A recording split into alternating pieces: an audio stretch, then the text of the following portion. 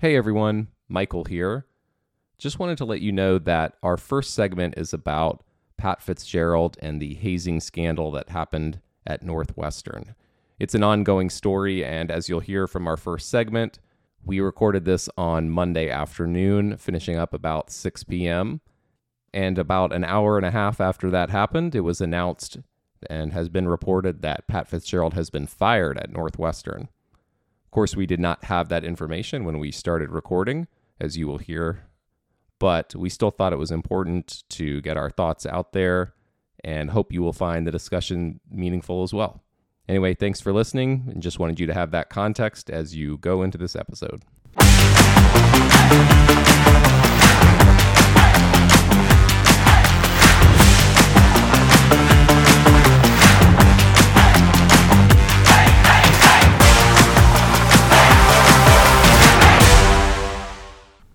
Hello, and welcome to the Preferred Walk-Ons podcast. This is Michael McGraw. I am here with Michael Schutt. If you ever want to reach the show, you can email us at preferredwalkons@yahoo.com, or you can follow us on social media at PWOPod on Instagram or Twitter. Yeah, man. I'm really just stalling because I don't want to talk about our first segment, which is... But you know we have to. Yeah. It's kind of a continuation of last week, but in a less fun way. So 2 weeks ago, because we took the week off for 4th of July, but last episode we talked about having a coaches behaving badly type segment. And then this past week, news broke of a certain Big Ten program having some issues. Right. So opening the show, we'll get the unpleasantness out of the way first.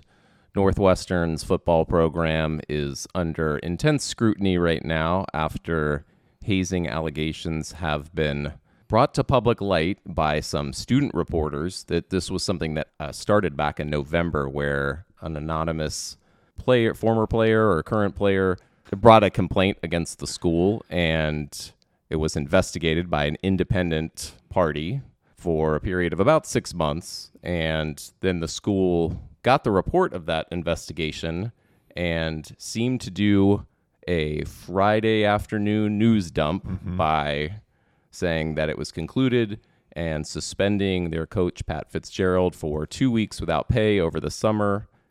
And I think they thought that might be where the end of the story would happen, is there you go. Hey, we suspended, some stuff went on, and we're going to move on. But as it turns out, the story continues to evolve, and we're recording this on Monday afternoon, so it is conceivable that something new will come out in the interval of us recording and it being released. But yeah, I mean, we got more just today. Like this afternoon, there was some more stuff that came out also from the Northwestern student newspaper, which, I mean, this is the thing. Like Northwestern has this very well-respected journalism school, and here's those students doing their work, doing their job, and it's an interesting situation for a lot of reasons. Obviously, all bad. I mean, there's really no positives here other than an opportunity to get some bad things out in the light and hopefully remedy the situation. But I think first thoughts, right, in just the initial report. I'll get into a little bit later the stuff that came out this afternoon, but just from what we learned over the weekend. So Friday afternoon, like you said, they dumped this report that there had been a complaint. They did the investigation. The first report comes out of the 2-week suspension. The investigation, the law firm that conducted the investigation said that claims of hazing were, quote, largely supported by evidence. Not great. And that, quote, there was widespread participation in or knowledge of hazing activities by players. So that's what came out publicly. Then on Saturday, you have the report coming out from the student newspaper with one or two, I think it was two. Two people. Two anonymous former players who gave details, including apparently there was some photographic evidence that was not published, probably for good reason. And then you get this denial from the Northwestern football program. They issued a statement that was, interestingly enough, signed the, in all caps, entire Northwestern football team. hard to say how much of that is orchestrated by players versus coaches and staff. But here's my thing. If it's just two anonymous players, if they had no evidence, this investigation wouldn't have led to what it led to. So it's pretty clear they said they found evidence. Right. How, I guess my first question, how do you encounter what we know now, it's in terms of knowing what some of that evidence was, and land on only a 2-week suspension for Pat Fitzgerald as seemingly the only, and they had to they traditionally have practiced in Wisconsin for part of their summertime. So they've moved that back to campus. They're no longer allowed to do that. And also they have to have a non-coach, somebody who's not a coach in the football program, in the locker room. So those seem to be the only consequences initially.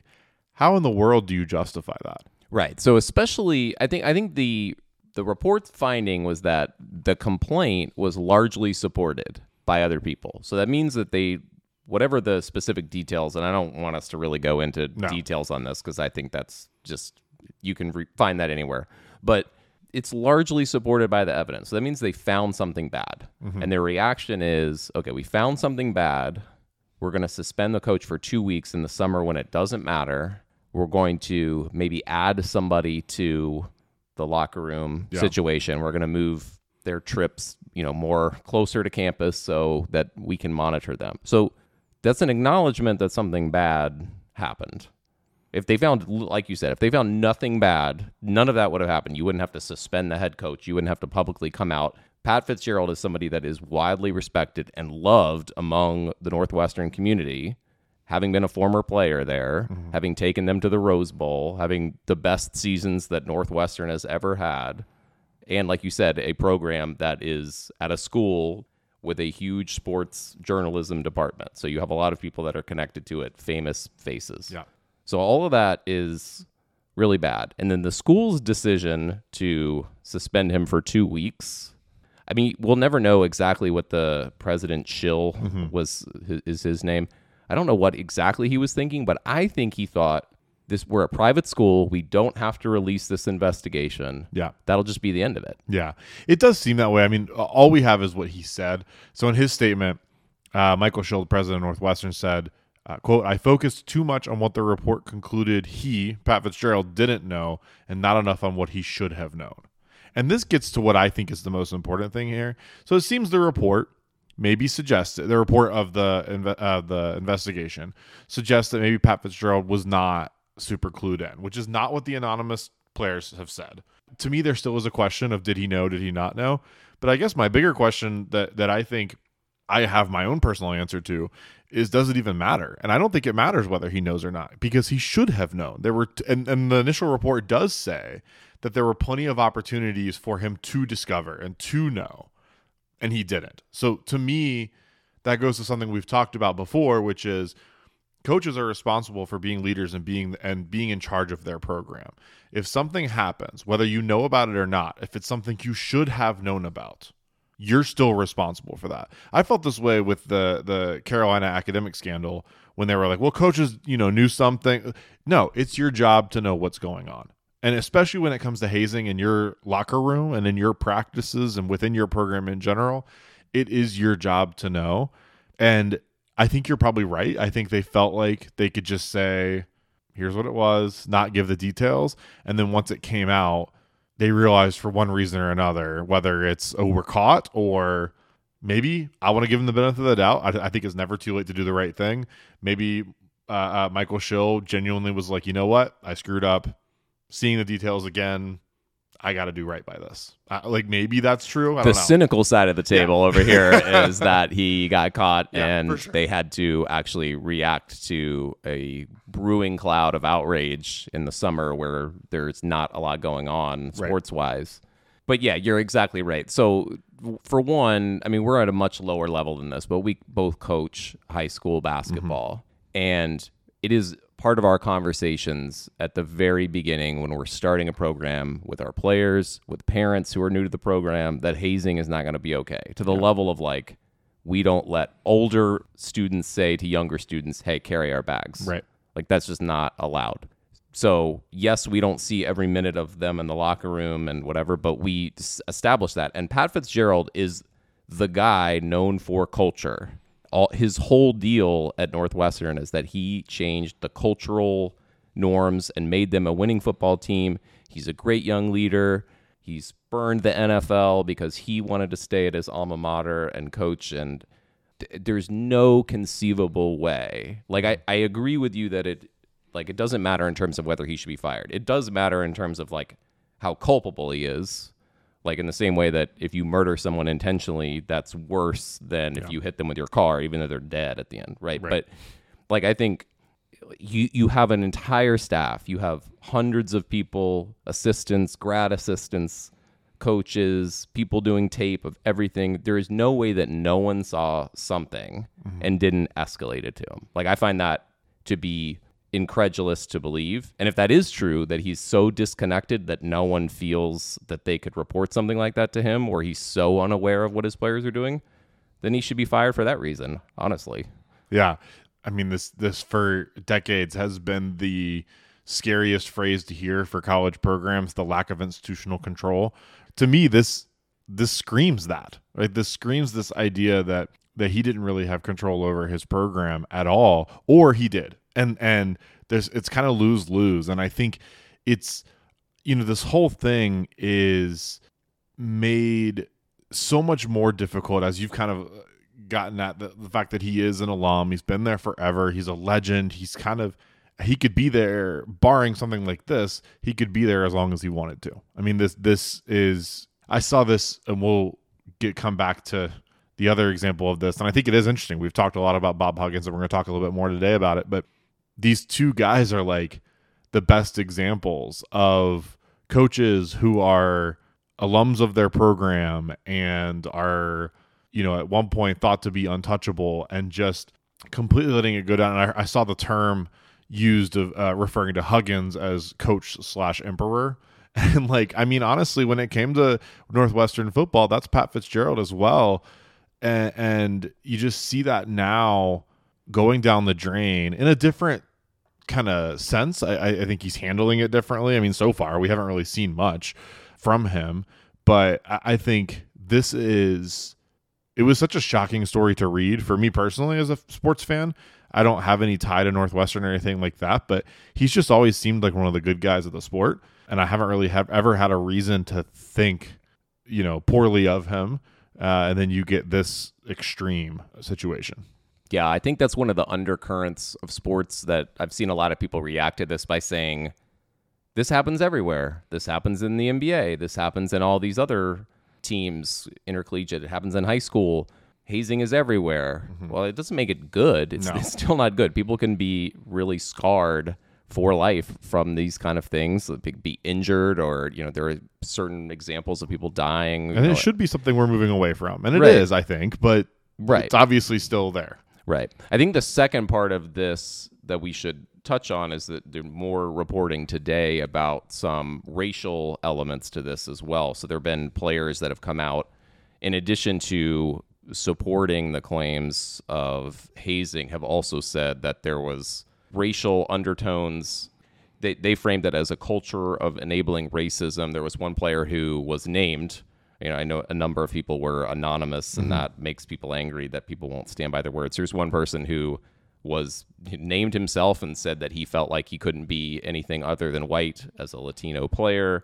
They had players who were forced to cut off dreadlocks because they were trying to be part of the Wildcat way. And again, all of that kind of culture stuff that he has strong opinions on. People have to look a certain way. They have to act a certain way in the locker room. This is why it makes it so difficult for me to believe that he didn't know about things. When coaches are insane micromanagers, the successful ones. Mm-hmm. There's just no way. Like they want to control every minute of every day, what every rep at practice looks like. The idea that apparently he has thoughts on what hair people should have on his team. That's the thing. You can't say that you wanted that, or that he had that attention to detail, if you want to frame it that way, but didn't know about what was going on in his locker room. Like, if he cares that much. And I do think it is super important. And it's interesting because the quote that I pulled from the report from today that I just thought was mind-boggling. And it came, I think, from from the player that you mentioned, who named himself. And I think it's important so he was a offensive lineman there from 05 to 08, Ramon Diaz, and his wording was that racism was, quote, central in the program's culture. So this isn't just, hey, there's some things that feel a certain way. Central in the program's culture. Now, and here's my thing on this, because I gave a lot of thought to this today, and I know that there's plenty of people out there who, when it comes to sports, are like, just, stick to sports. We don't care about this stuff. This should make you mad too. Right. So I know that I'm on the side of like stuff like this. I am very sensitive to it. I get very upset about it. And I think you feel the same way. And I know you feel the same way. And there's lots of people who feel that way. But I know there's plenty of fans out there who are like, whatever, I don't want this in my sports. I just want it to be about football. This should still piss you off then. Because if it's just about football, why does it matter that not only black players, but black coaches were forced to cut their dreadlocks, while white players with long hair were not forced to cut their hair? That shouldn't matter at all, whether it's from a racial justice standpoint or just stick to football. Wherever you are on that spectrum, there's no room to be okay with this. And when Ramon Diaz talks about his experiences and the fact that this is someone who now is a professional clinical therapist who has been diagnosed himself with PTSD because of his experiences in the Northwestern football program, Pat Fitzgerald being fired should happen, if not more. There should be more consequences. And I don't know, I hate to think about what those consequences are that could have more adverse effects on kids just trying to play college football. But this program, this university, has to be put in check. When Ramon Diaz when he's talked about how a coach asked him to clean up a dirty room in the football offices and said that it's because his family must know how to clean houses because of his Hispanic background. And the same coach told a black teammate to stop wearing certain hats because he, quote, wasn't in the hood anymore, and called the way he walked a, quote, gangster walk. This is unacceptable behavior. Coaches didn't know about that? Right. There's no way. So this is awful. Pat Fitzgerald, and the part that pisses me off the most is Pat Fitzgerald is going to get fired. And then or have to be resign. Sure. And I think it's very likely that he will resign in the next 36 to 48 hours. So either way, he's going to be gone. He's going to take a year off. He might even be on TV this football season as like a analyst. Either way, in the next year or two, some program, their fan base and their boosters are going to be clamoring to hire him. And he'll be back. I'm not sure about that, but we'll see. I am. I will say, I think, again, even if I'm happy to give Pat Fitzgerald and the program the benefit of the doubt and wait to see what else comes out. But at the same time, like, these are all serious. Like, everything about this is extremely serious. It should trouble you if you're Pat Fitzgerald. It should trouble you if you're a Northwestern alum or a fan. Like you said, it should make you mad regardless. If I were a UVA fan and I found out that this happened with Tony Bennett, as much as the national championship, great, all that other stuff, it would make me like the team less and root for the team less to have him on the sidelines, period. Yeah. Like, I wouldn't want to support something like that going on. No, absolutely. And I'll push back on the skepticism that he'll have a job. Brian Kelly killed a guy. Not directly, I understand. But Brian Kelly, it's funny how quickly we forget about that kind of thing. But I think this is worse in a way because it's both racial and hazing and in the entire institutional fabric of what he does with a program. It's not, I mean, if he gets another job, it might be, being some kind of analyst for a program or something like that where he doesn't have control. It'll be very difficult to give him full control. Again, more things to come out about this, but I don't see any other way for this to go other than he either resigns or is fired. I definitely think that'll happen, and I think you're probably right in that he's not going to, while I think there will be people clamoring for him immediately, he may not be able to go straight into it. I think I could see him. Well, there might be like the NCAA gets involved and does a show cause thing, right. Like that's still That's to fair. be determined. But I could just see the it's different circumstances, but I could see the Bobby Petrino route, right? He's like does some little assistant kind of thing, works his way back up, or Rick Pitino. I just don't have a lot of faith that he's going to see long-term consequences. And I mean, I hope I'm proven wrong. Like, and this is where I think there's certain segments of the population out there that are gonna, maybe if he gets fired and can't get a job, there's gonna be some like, oh, he got canceled or whatever. This goes beyond that to me, but there are already people not necessarily saying he's being canceled, but there are a significant number of high-profile sports journalists who are from Northwestern who have very specific contacts with him, friends with Pat Fitzgerald, friends with the coaching staff, who have been very hesitant to say anything negative about this. Mm-hmm. And I get that it's hard to say something negative about a friend or somebody who's brought in a lot of money to your university, but also he's not Kirby Smart winning national championships. Like, it wouldn't make it right even if it was Kirby Smart. It wouldn't.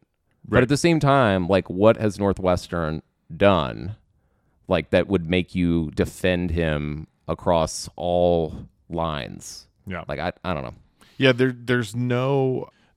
I don't know. I feel like if one of my personal friends, like, was involved in this, if Pat Fitzgerald was a friend of mine, I'm sorry, but there's a certain line that once you pass that, like, it doesn't matter. It doesn't matter what the previous connection was if this is what you're doing, like, behind closed doors, or when your friends aren't looking, or when the ESPN cameras aren't on.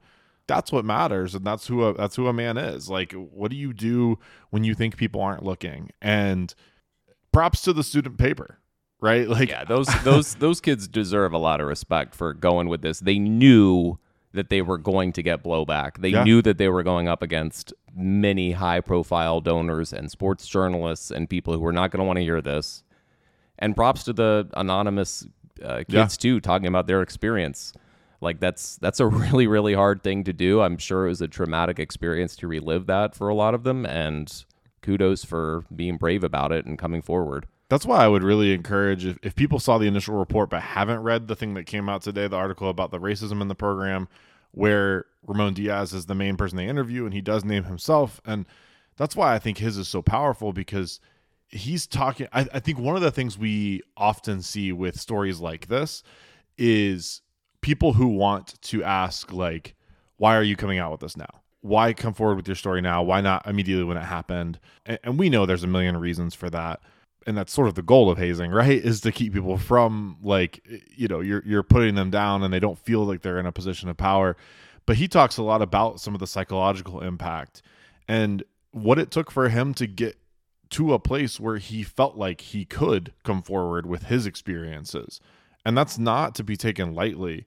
And I think that the trauma of these players' experiences extends then as well to these student reporters who had to uncover this information and talk about it and come forward with this. Like, it's a different kind of trauma, but it's there. Like, none of this is easy.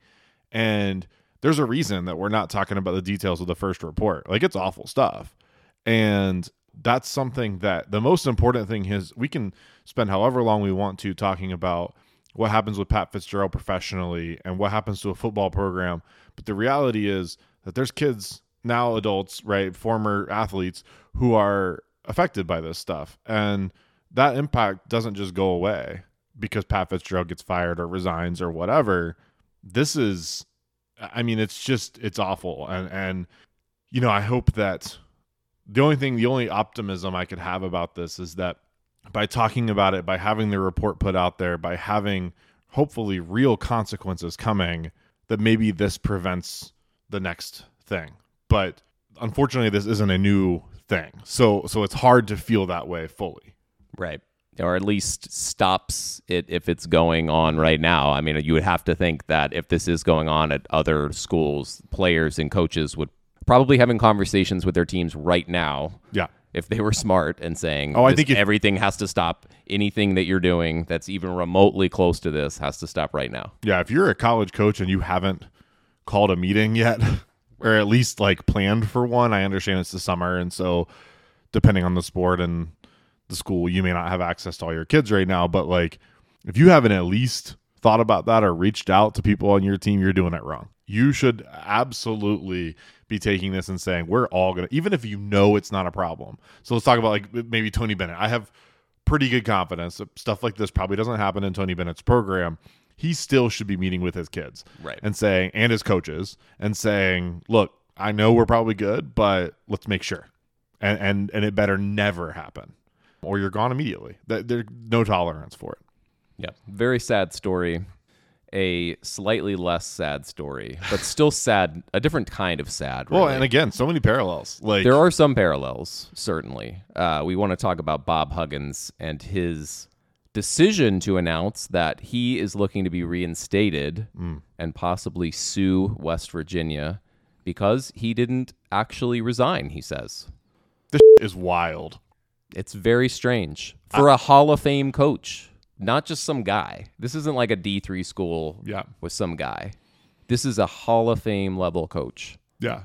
This feels like a Tim Robinson sketch or something. Like, it feels like it's like, I quit. No, I don't really quit. Maybe I quit. Like, it's just, I don't get it. And there's a lot of layers to this, things that I think are interesting. One, as made clear in the letter sent by his legal representation, that Bob Huggins has, in fact, entered a rehabilitation program. Good. That is a good for thing. him. That is a good thing.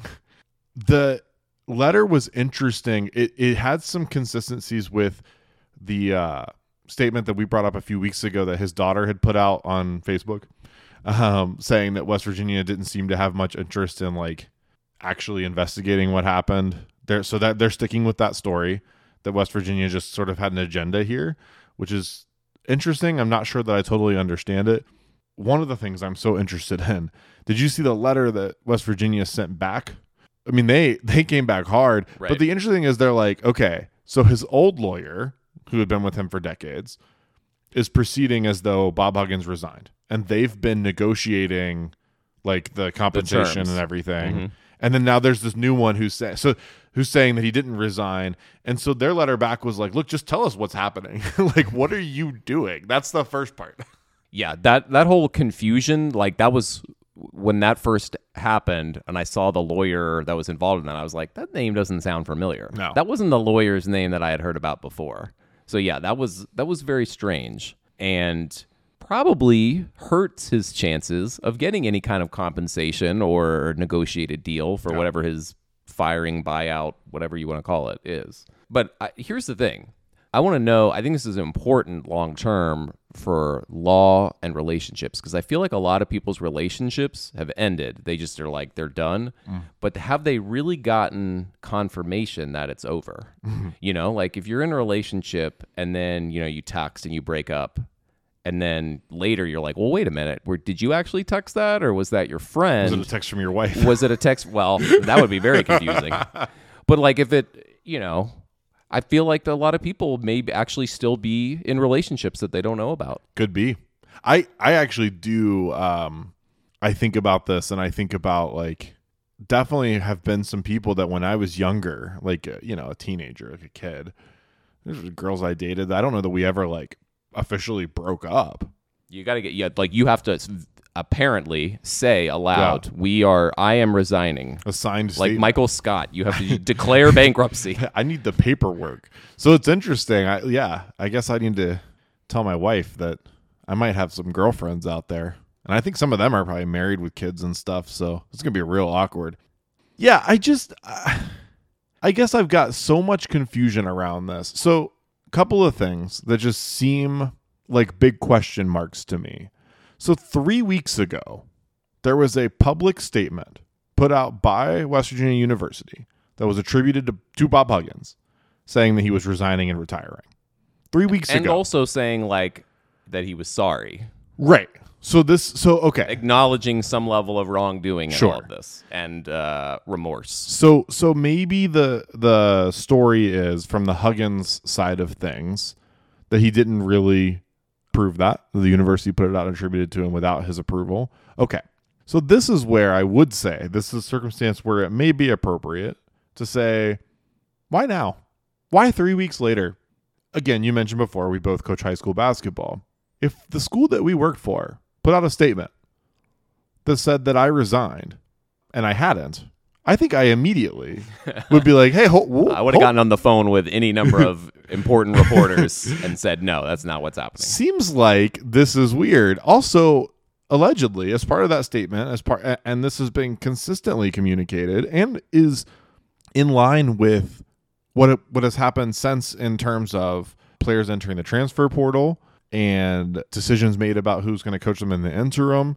He met with the players supposedly that day that he resigned. He sat and had a face-to-face meeting with players and coaches. What did he tell them? So that's what I'm saying. So sometime in that 3 weeks, if he didn't resign, so put yourself in the shoes of a West Virginia basketball player. You play for Bob Huggins. This thing happens. You have a meeting.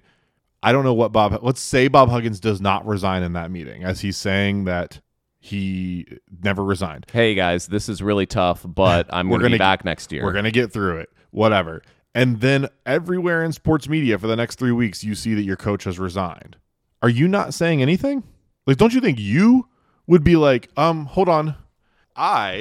Basketball player at West Virginia University, was in that meeting, and he actually didn't say he was leaving. Yeah, I don't need to join the transfer portal and go to North Carolina because my coach that I decided to play with is here. So that seems odd, right? Why would these players have entered the transfer portal? Like, I don't know. This whole thing just super strange. My guess is that his lawyer thinks that there's something that he can get out of this by saying that he didn't formally resign and that he was technically fired, that he thinks that there's some kind of legal financial benefit in saying that. Because if you resign, you're kind of like turning down your own contract and saying like, oh, I'm just out. I'm done, yeah. But if you're actually fired, then they have to either show cause or do all this other stuff. And I mean, I do think there's probably some kind of vindictive element to this. Like if you really... This is a guy who grew up in Morgantown, went to West Virginia, is as West Virginia as they come. The idea that he would just like set fire to the school seems kind of crazy, but I think there has to be some element of that. He's mad that they would force him out over something like this and not defend him in the same way that they defended him over the slurs on the radio show. I mean, like, I think there has to be some level to this. This is me projecting, but there has to be some level to this where he thinks, I'm a Hall of Fame coach. Yes, what I did was bad. I'm getting help. I should still be the coach. I shouldn't have to step down for this. Yeah. Oh, I think he thinks that he's untouchable still. I mean, like, look, again, we talked about it. His daughter put out that thing that was like, oh, all the empty cans were because he is a big recycler. They clearly feel like, and again, I'm speculating some here, but to me, it seems obvious that they feel that they can kind of just say whatever, and there's going to be people who believe them, and that they can, contest the outcome of something that seems so obvious, and the truth seems to be fairly objective. And I think most of the people out there can just accept, hey, this is what happened. But there are people who have a hard time sometimes accepting defeat and understanding that maybe they messed up or that they're not invulnerable. Or you just sit at home and you listen for 3 weeks on the radio or online and people are making fun of you and saying things that, some people are saying, hey, man, you shouldn't have been fired in the first place. And then other people are laughing at you because, you did something crazy. Some people think you've just been canceled because, you should be able to say slurs whenever you want. And maybe you just sit there and ruminate for 3 weeks and your entire life has been devoted to basketball. And that's all you've done from the minute you wake up to the minute you go to bed. And now suddenly you don't have anything and you're just sitting there thinking about it. Yeah. You want your job back. I think that, and I get it. I get wanting your job back, and I get maybe making some bad decisions, and then it soaks in that you made bad decisions, and you want so badly for that to not be true that you'll fight back on. And look, it doesn't take long to go on Twitter and find the West Virginia fans that are like, yeah, he was just recycling, and oh, that police officer that filed the report and breathalyzed him was a Pitt fan. So this is a real thing I saw on Twitter. Oh, yeah. So it was fraudulent and he wasn't drunk at all. And Bob Huggins doesn't even drink. Okay, buddy. Neither does John Daly. And like, I just, fan's gonna fan, right? We've used that phrase, but that's a Chris special. But I'm sorry, like, again, here, you mentioned this before and this isn't the same as the Northwestern thing at all. But is one of those things where like if your I don't really care if you're a fan, if your coach messes up, like they messed up. Like there are a lot of good coaches out there. Yeah. You can find other coaches. Bob Huggins was a really good one. Absolutely. And there's more. There are other ones that can be good and also represent a public university in a way that is respectful and safe. We said this before. We all would have lost our job with the first thing. 5 seconds. 5 seconds. I'd be saying gone. slurs on the if you and I put out a podcast episode where we said what he said on the radio, we're done. We're done. And I don't even think enough people that like nobody who's connected to our employers listen to it, but somebody would find it. Like there's just no way. Yeah, I mean, sorry, Huggy Bear, but like you messed up. You did. You made a decision, and you made multiple decisions, and like I don't know. It feels so strange to me, and I saw this headline. I literally thought I had to like triple check it. I sent it to you because I thought it was a joke, and I was like, "There's no way this is a real thing that's happening." I don't know what is real anymore. I do think that there is an interesting. I mean, I think I know the legal answer to this question, but the idea that somebody comes and uses a shared account between husband and wife, and then they send something, and then that can't be attributed back to you. Like, I feel like every old person out there, and some non-old people, but a lot of old people, like my parents have basically the same email that they use. It's like if I want to communicate with them by email, it's like goes to them. But I know, I don't think the wife would log in and be like, "Hey, I resign."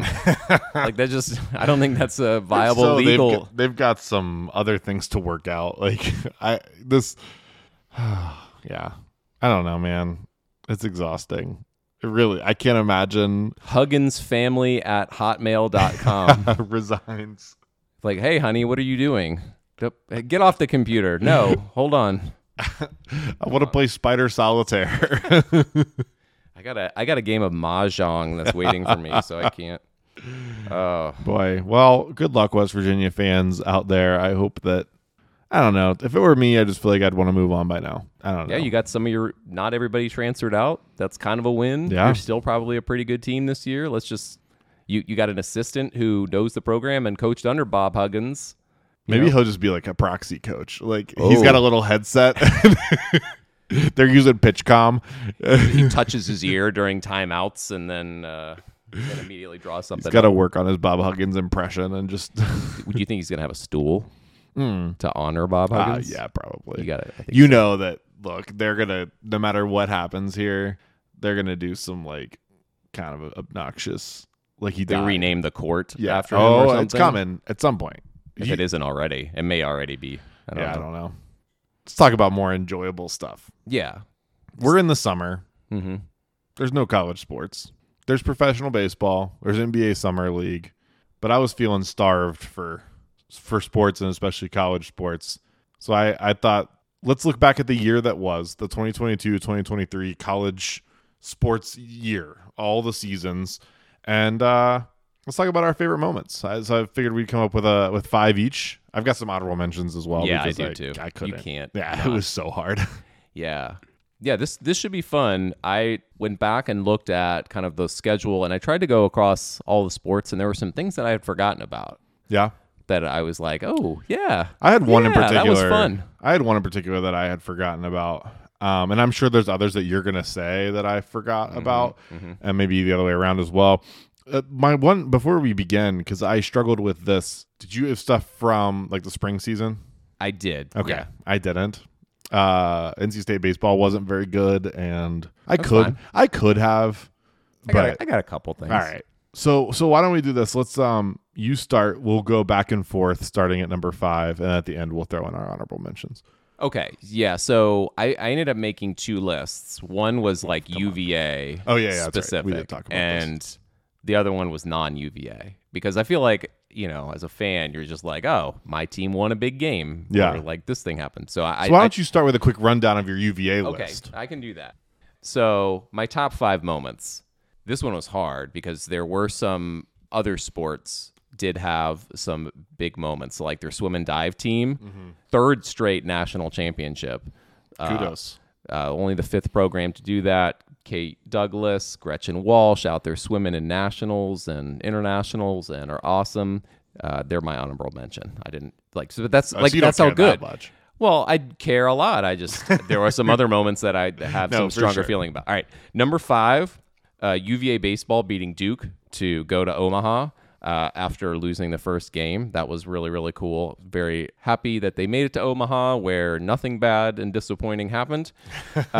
Number 4, this was kind of an emotional one. Mike Hollins in the spring game, rushing for a touchdown, getting the first touch of the spring game after surviving the attack on the football team and getting shot. Like, that's just like physically amazing, but also just emotionally amazing. I still marvel at the fact that he's going to continue to play football and probably be the starting running back this fall. Yeah. Number 3 for me, Chase Coleman. I was at this game against Louisville where UVA won a share of the ACC championship, and it just like was an amazing moment where Chase Coleman, who's been like the ultimate leader from the bench, walk-on player for UVA, and now going to be a grad assistant, like drained a 3, the final 3 of the game. Like, the crowd went absolutely insane in a way that didn't really even happen at John Paul Jones all year. Yeah. Number 2, UVA tennis, back-to-back national champions.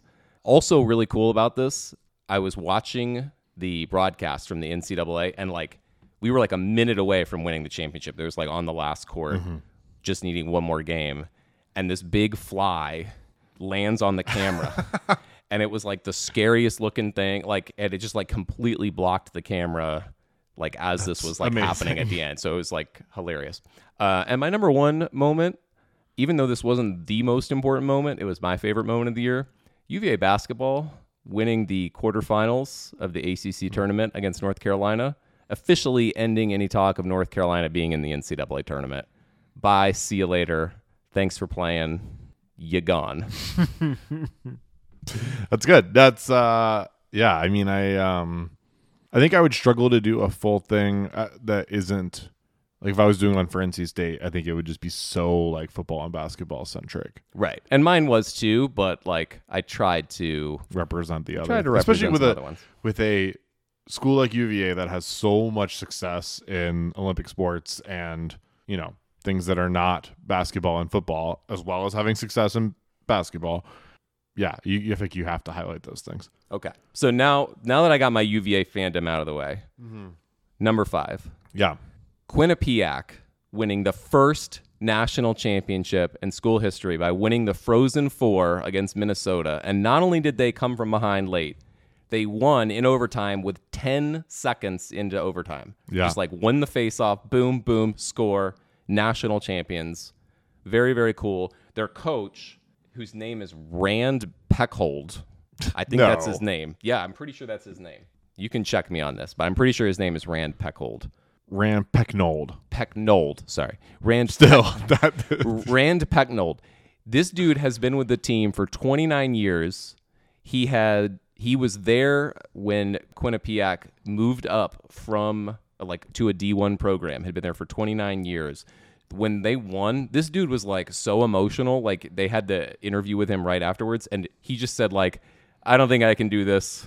That's what he said. I respect that so he much. was like, I'm just trying not to cry. I don't think I can do this. That like, would be me. So I just thought it was a cool moment. I have no connection to that school at all. I just thought, like, I'm a sucker for any time a team that never has won anything wins something. Yeah. No, I was watching that. This was like just off of my honorable mentions. Do you remember who scored the game-winning goal? I do not. His name was Skylar Brendamore. Oh, that's son right. of Rod Brendamore. That's right. Yeah, this was an awesome. I remember this game very well, and just an incredible like set play that they had drawn up off the face-off to get that, and they were just like, "Yeah, we've been practicing that all season, been ready to use it, and why not use it now?" Really, really cool. My number 5 comes from the football season. TCU. They're 10-0 at the time, playing Baylor. They're down 2, 3rd and 7, 22 seconds left. They decide to run the ball. They have no timeouts. A little risky. They get stopped short. Clock is running. And so they have to sprint their field goal unit out. Kicker barely has time to like get set before the ball is snapped. Drills it to win the game, stay undefeated, which I think would not make my list except for the fact that, as we all know, TCU ends up going to the national championship game. So, like, this was critically important for their season to not lose this game at Baylor. I think it was at Baylor. It was at Baylor, but I remember from that kick that for whatever reason, right behind the field goal, there were a ton of TCU students. Yeah. And so like as it's going through, these TCU students are like going absolutely insane. And that's really, I think, why it makes my list, is because this is one of those that like there were a lot of things that I remembered from various sports from the year when I was making this, that like I went back to watch the video clips and was just like, all right, I want the things that are going to make me feel the joy that you feel with college sports. That's what I wanted this list to be about. And I went back and watched that, and it is just, to me, it is like everything college football should be, which is kind of chaotic and like just that pure, you watch those students go absolutely nuts. The TCU players go nuts, and it's like they should have lost this game. It's like the perfect college football coaching thing of like, how stupid was it to run the ball with no timeouts? It was so dumb. Mm-hmm. But then it works paid out. Off but then it works out. That's just college football, and I loved it. It was, so that's my number 5. Kind of a similar vibe to that, of the euphoria of a major win. My number 4 was App State's Hail Mary win against Troy, which was a weird time of the year, but to start the year last year, App State was the team to watch. They scored 1 million points. They had just come off of a 63-61 loss to North Carolina, which was one of the best games of the entire year, which would have been probably number 1 on my list had they ended up winning, but they lose that game.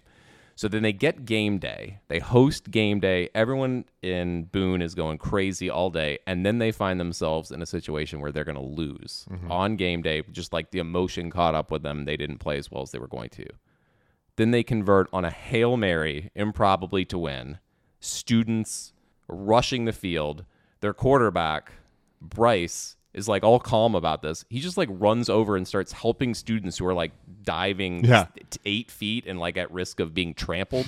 He just like, that was his first thought. He said like, yay, we won. Oh man, these students are going to get trampled. I got to go help them. Yeah. Like, how cool is that? Yeah. It would be a shame to not just kind of pour one out for the season that was App State football. It was like the most chaotic, like those first 3 games. So like you mentioned, the 61-63 game against Carolina. Then they go down into College Station and win at Texas A&M. Right. Then they have this Troy game. So like, what? They were the month of September. They were must-see television in September. Yeah. And then the rest of the season, like they lost a close game to JMU after that. But my favorite thing about the App State football season that just is so right is it ended with a double overtime game against Georgia Southern that they lost. But like, it's just like their season was just absolutely nuts. And yeah, they absolutely deserve a spot on this. That's a good poll for number 4. My number 4 comes from the NCAA tournament, because how could it not? Sweet 16, Kansas State, Michigan State. Yeah. We're in overtime with a minute left. It's 92-92. Marquise Noel's bringing the ball up the court, and before he even crosses half court, my favorite part of this play happens. If you watch the clip, you can see he kind of turns to the sideline and says something. Not to his sideline. This is to some fans. And in the press conference after the game, we find out that he was talking to Isaiah Thomas and Mateen Cleaves, who he refers to as, I was talking to Isaiah Thomas. He had a friend with him. Oh, okay. The friend was Mateen Cleaves. And I guess maybe they were talking some crap or something like that. And he just turns to them and he says, watch this. Crosses half court. And this is the alley-oop to Keontae Johnson to take the lead with under a minute left in the Sweet 16. They eventually go to the Elite Eight. They win the game. All of this in a game where he had 20 points and 19 assists, which is a single game NCAA tournament record. I think, again, like this captures everything that is the NCAA tournament, the bravado, the like huge performance in a crunch time game. You have legends of March seated on the sideline, and you're talking to them before you make this incredible play. And if the lob itself was the one, for people who don't remember, he kind of looks to his coach, and it's like a decoy, maybe a decoy. They say it wasn't. And then he looks back and just makes this quick lob to Keontae Johnson on the baseline, and just an unbelievable play. Yeah, this is one of the reasons that I love college sports so much. Your team probably isn't that good at all sports. So, like, even if you're a Georgia fan and things are great for you football-wise, that's what you got. Like, you don't have basketball. Like, you don't have a good basketball team. So you have to find things to get excited about. And that Kansas State team, I have no connection to Kansas State. I'm not sure I've met anyone who's ever gone there. I've known one person. What a cool team. Jerome Tang was a cool coach, and they were just like so fun to watch. And like I was rooting for them, even though, again, I have no connection to them because my team wasn't in it at that point. So like, I feel that way about football all the time. Like if you just watch Saturday games, there's crazy stuff that happens.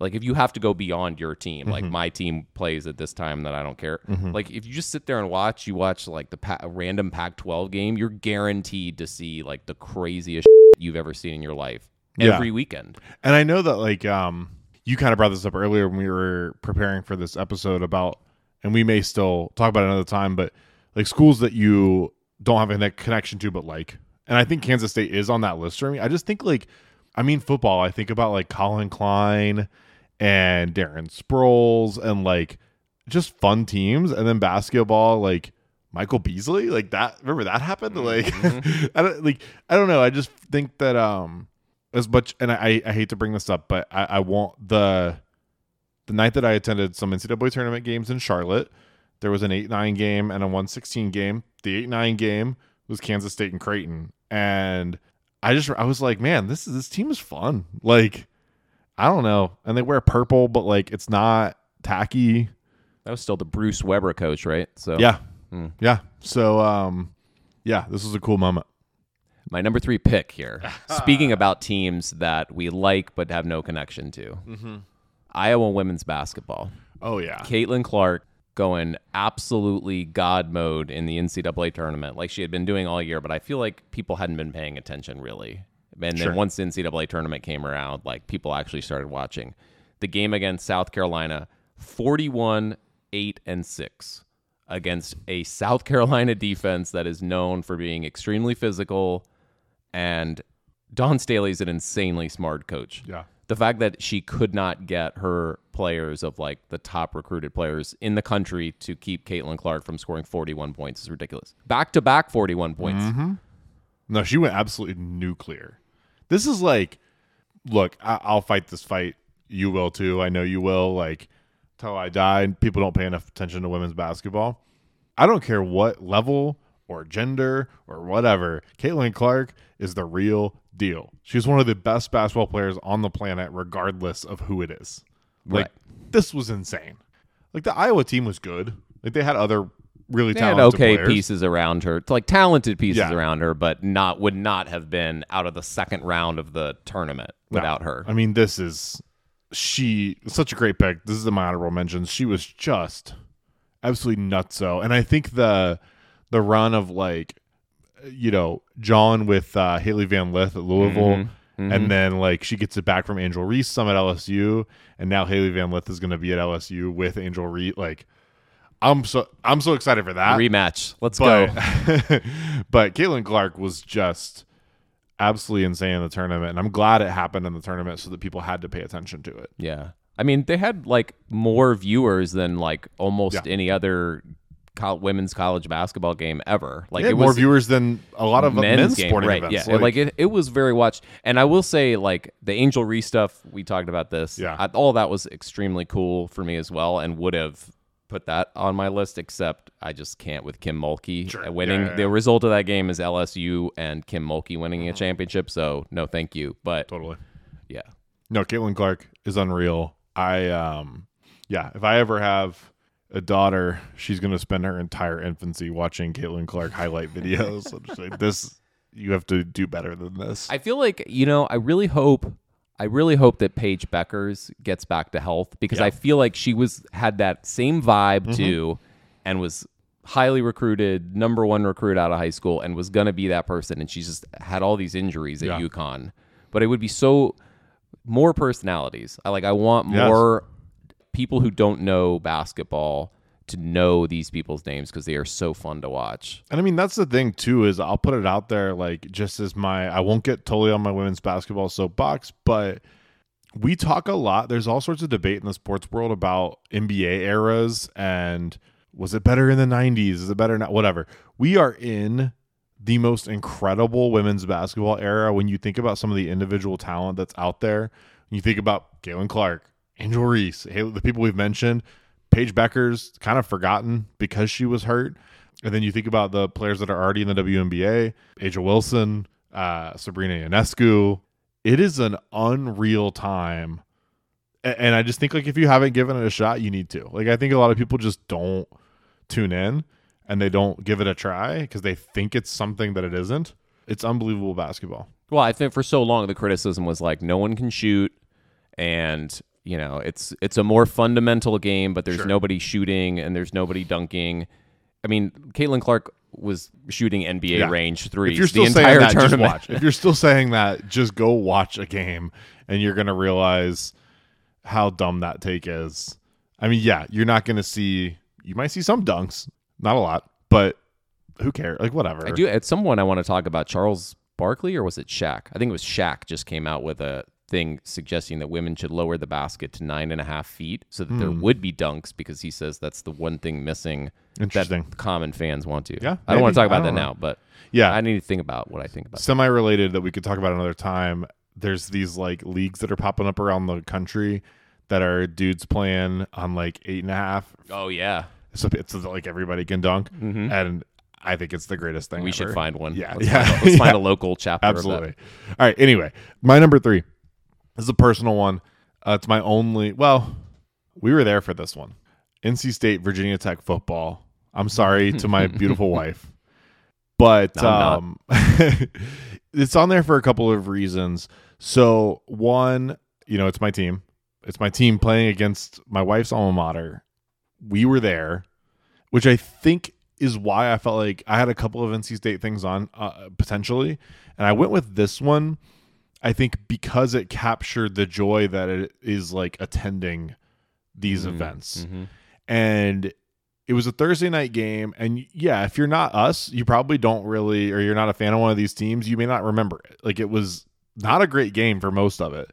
It was, the first half was one of the worst halves of football State I've was seen. up 3-0 at halftime. Now, keep in mind, like, I'll make the excuses for my team. Devin Leary had gotten hurt a few weeks earlier. We were trying to figure out offensively kind of who we were. We had not played MJ Morris yet. So we're still going through Jack Chambers, who, like, somehow is a Division I quarterback who was unable to throw the ball, or at least the coaching staff didn't think he could. Team is down 3-0. Then in the second half, we're up 3-0 at halftime. In the second half, Virginia Tech scores 3 straight touchdowns. It's 21-3. My wife and all of her friends are talking shit because they all went to Tech. We're in Raleigh at the game trying to have a good time. And I'm like, man, I got to go the rest of this weekend. And our listeners who are UVA fans will appreciate this because it was Virginia Tech. I got to listen to them shaking their keys around and, doing their turkey gobbles or whatever the hell they do. And then they're very good at spelling out Hokies. Yes. They spell it out. Well, some of them are good at it. Well, yeah. And then MJ Morris comes in the game at quarterback, and in the second half throws for 265 yards and 3 touchdowns. And NC State comes back to win 22-21.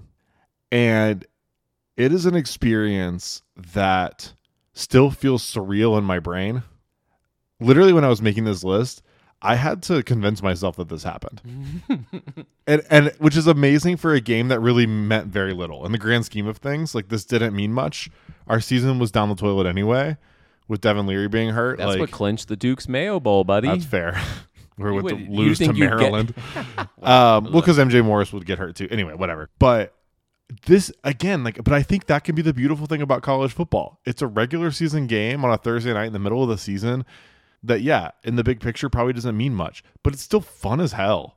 And a comeback like that just, and to be there for it's just, I don't know. To me, it kind of captured the magic of college football. I think the great games are one thing, and the bowls and all that stuff are absolutely have a place in all of this. But sometimes it is just about going to support your team and watching them do something that's just going to be in that. I mean, you think about those guys there's guys on that team who will play in the NFL, but there's other guys who like that experience may be the defining football memory they have. Mm-hmm. And that's just an amazing thing. I don't know. I think it captured kind of, again, what I love about college sports.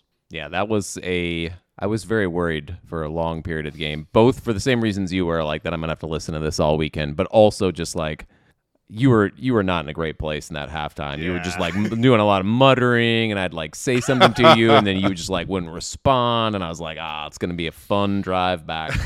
I gotta hang out with this guy all weekend. Yeah, that was fun. I had a good time. Fun place to watch a game. Ended up being great. Yeah, I mean, I think it's a highly underrated college football experience. But all right, my number 2. Thinking back on this, it occurred to me just what an amazing opening weekend of college football it was last year. Like, I think that just set the tone for the whole season. But this game in particular stood out for me. And this is also where I should point out that if viewers or listeners have not figured this out by now, I'm very driven by hatred and vindictiveness. You're like the Sith Lord of sports fans. Yeah, exactly. I embrace the dark side. So for me, it wasn't long-lived, but this feeling. But the LSU loss to Florida State is number 2 for me. Opening weekend, Florida State's not supposed to be that great. LSU is going to be great. Brian Kelly's first game at LSU after his whole summer of like fake Southern drawls, weird recruiting video memes that he's done. And he's just going to walk into LSU and everything's going to be great. And then they lose on a blocked extra point in front of all their fans.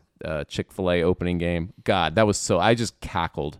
Cackled. How sweet it is. And I don't even like Florida State. Sure. But at the same time, there was a part of me that was like, you have to listen nonstop about how much better the SEC is than everybody else. Yeah. ACC sucks as a conference. Doesn't matter. Who cares about what recruiting is? Well, here you go. Here's one of your most popular teams losing a high-profile game on a blocked extra point. Yeah. So good. God, I love it. That is good. Now, they went on to win like 10 games. Sure. And are probably going to be in the college football playoff. But for that moment, yeah, he was eating shit. Kick him while he's down, and then we'll be sitting here this time next year talking about how we had to endure Kim Mulkey getting another one and Brian Kelly winning one. And I mean, I'm really sick of LSU winning championships, and they're going to win a lot more. Their baseball team won. Yeah. I'm tired of it. Like this is the school that you don't like for I don't really like any real reason. I mean, like you don't like some of the people, but yeah, I mean, like there are a lot of schools that I have that for, and I dislike them disproportionately. That's fair. I only have the only positive view I have of them is because I did one of my NCAA football 14 road to the Heisman or whatever thing. I had a running back at LSU, and I kind of enjoyed that. But seems like a great reason to hang on to a fandom. Yeah, it's not really a fandom. It's just like sometimes I'm like, yeah, that was fun. Anyway, my number 2 also comes from the NCAA tournament. So I went back to the well for that one, and it's Lamont Butler's buzzer beater to send San Diego State to the national championship game. I was thinking back, I mean, the shot is like you can watch the video back at, and it's incredible on its own. But I was thinking back to watching this game, and San Diego State was down 14. We were at Random Row watching this in Charlottesville. Shout out, sponsorship availability. They were down by 14, and it really just felt like there was no way they were going to win this game. They had no energy. They were not playing well defensively. Yeah. It was just like over. The game was just over. So there's games that you watch where like a team is down, but you're like, wait, okay, a comeback could happen. Like if some things fall a little differently, maybe. But this game, I just remember thinking like, God, this sucks. They're so out of it. Like this is not fun to watch. And then they just like, not even through like any incredible shot making. It was just like tough defense and rebounding, which is San Diego State basketball in a nutshell. But they managed to close the gap. And then you have this possession where Lamont Butler kind of gets the ball in the corner, dribbles in some, and then retreat dribbles. And it just looks like this guy's going nowhere. It doesn't look like anything incredible is developing. And then he just pulls up. And it's true as can be. Dude wins the game for his team. And so this is historical for two reasons. One, San Diego State obviously had not had this level of success in terms of getting to the national championship game. But also, I didn't realize this until today. This was the first buzzer beater in the Final Four ever made when a team was trailing before the shot. Oh, interesting. So it's all like tied. Yeah. This is the first time a team had a buzzer beater to win the game when they were down. But yeah, like you think about it, like there's lots of Final Four buzzer beaters that come to mind. And we were talking the other day about the Villanova-Carolina game, championship game. But like it's never happened when a team was down. Mm-hmm. Interesting. Yeah.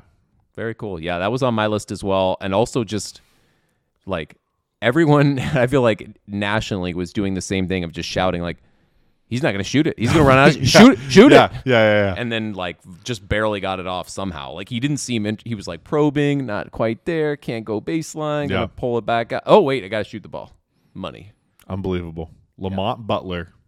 Also, like who the hell is Lamont Butler? Like honestly, to the casual fan, it's not like this was Steph Curry making all those shots on the Davidson run or, any CJ McCollum for Lehigh. Like it wasn't like that kind of, it's just, I don't know, just such a great experience. It was. Yeah. All right. My number one, going along with my vindictiveness. Yeah. How we ended 2022. Literally, as the seconds of 2022 ticked away. Yeah. We had the Chick-fil-A Peach Bowl. And Ohio State and all their punchy fans were on the precipice of being able to just say, hey, y'all counted us out. You counted us out in the Big Ten. That's right. SEC, we belong. Nobody believed in them. Nobody believed in Ohio State, the team that loses one game a year max. Nobody believed in them. 50-yard field goal, and Noah Ruggles, bless his soul, shanks it just so far to the left as the clock of New Year's is ticking down. Literally, like, as it's striking midnight, his kick is sailing to the left. What a way to start the year. Now, I'm not a huge Georgia fan. Sure. I don't care about them one way or the other. But boy, do I like watching Ohio State lose and watching their fans and the endless videos there were so many videos that came out after that of just like people in Columbus with like at bars and then like the confetti is raining down because it's the new year and like bartenders who don't realize they're like 3, 2 and like they don't realize that they're in trouble of being like murdered by Urban Meyer. Yeah. Or I mean just they don't oh god, the Schadenfreude. Just beautiful. I lived on that for the first 2 weeks of the year. I'm so glad to have remembered that because I had forgotten about it. And sometimes it's good to just reflect on all the many blessings that we've been given. I'm with you on this and the vindictiveness, and I feel the same way. And I think like there's a couple of thoughts I have on this. The fact that it was preceded by Michigan also losing. So I think my view of that is that rivalry. I just hate both of them. I think like I hate how pretentious those. It is very pretentious. Yes, those fans are like, no, this is the best rivalry in sports, and I want to be clear, like anybody who's listened, and you certainly know this, I hate Duke and Carolina, but I find myself like defending and telling people like, no, the Duke Carolina rivalry in basketball is way better than anything Michigan and Ohio State could do, and I hate both of them. But like to me, it's objectively a better rivalry. But Ohio State fans cross out the M's. That's right, and they won't even say the name of Ohio and Michigan or something. I don't know. It's so f***ing dumb. But like, so I had enjoyed the fact that Michigan, who went into that game against TCU, was so, and this is in my honorable mentions, just the semifinals in general, they were so confident. They got beat by TCU in a crazy game. And then this happened. So my wife and I, our anniversary is New Year's Day. So we have a tradition on New Year's Eve. We always go see the Avett Brothers live. And so we were at this concert, and they do this every year, and they have this big countdown, and it's a giant party when you hit midnight, and they have these balloons and confetti that come down, and they're playing music, and it's like everybody is in the moment. And I just remember it hit midnight. We've had this countdown. I have my phone and I'm watching this game. Which, don't get me wrong, like, I am super into the concert. I love it. But like, this is a massive game. And it hits midnight. My wife turns to me for like a New Year's kiss and is like, "Oh, Happy New Year." And I just go, "He missed the field goal." And there's a couple behind us where kind of they're in a similar situation, but the guy is a Georgia fan, like this older gentleman who's a Georgia fan, and he, like, his phone wasn't working. And so he couldn't see what was going on. So he just heard me yell, "They missed the field goal," and he starts like rejoicing. And so I'm having this like, you start kissing him, and you're like, that's how it goes. It was just this amazing, like, simultaneously I'm having this incredible experience with my wife, enjoying New Year's together, and it's our anniversary now, and like, yay, love. And then I'm also having this communal experience with this guy behind me who are like, football's awesome. And like, it's just this incredible, like, I just loved it. It was so good. And yeah, what a great moment for sure. My number one also comes from a place of hate. All right. It maybe is bending the rules here. I don't know that it's a moment, but kind of is. Okay. But it's more just the larger picture thing.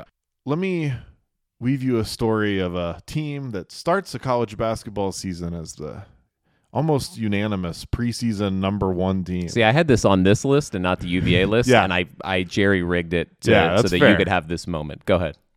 They start the season as a preseason number one team. Almost every talking head, every pundit, every sports reporter, every expert is talking about how unbeatable this team will be, and they just have all the pieces.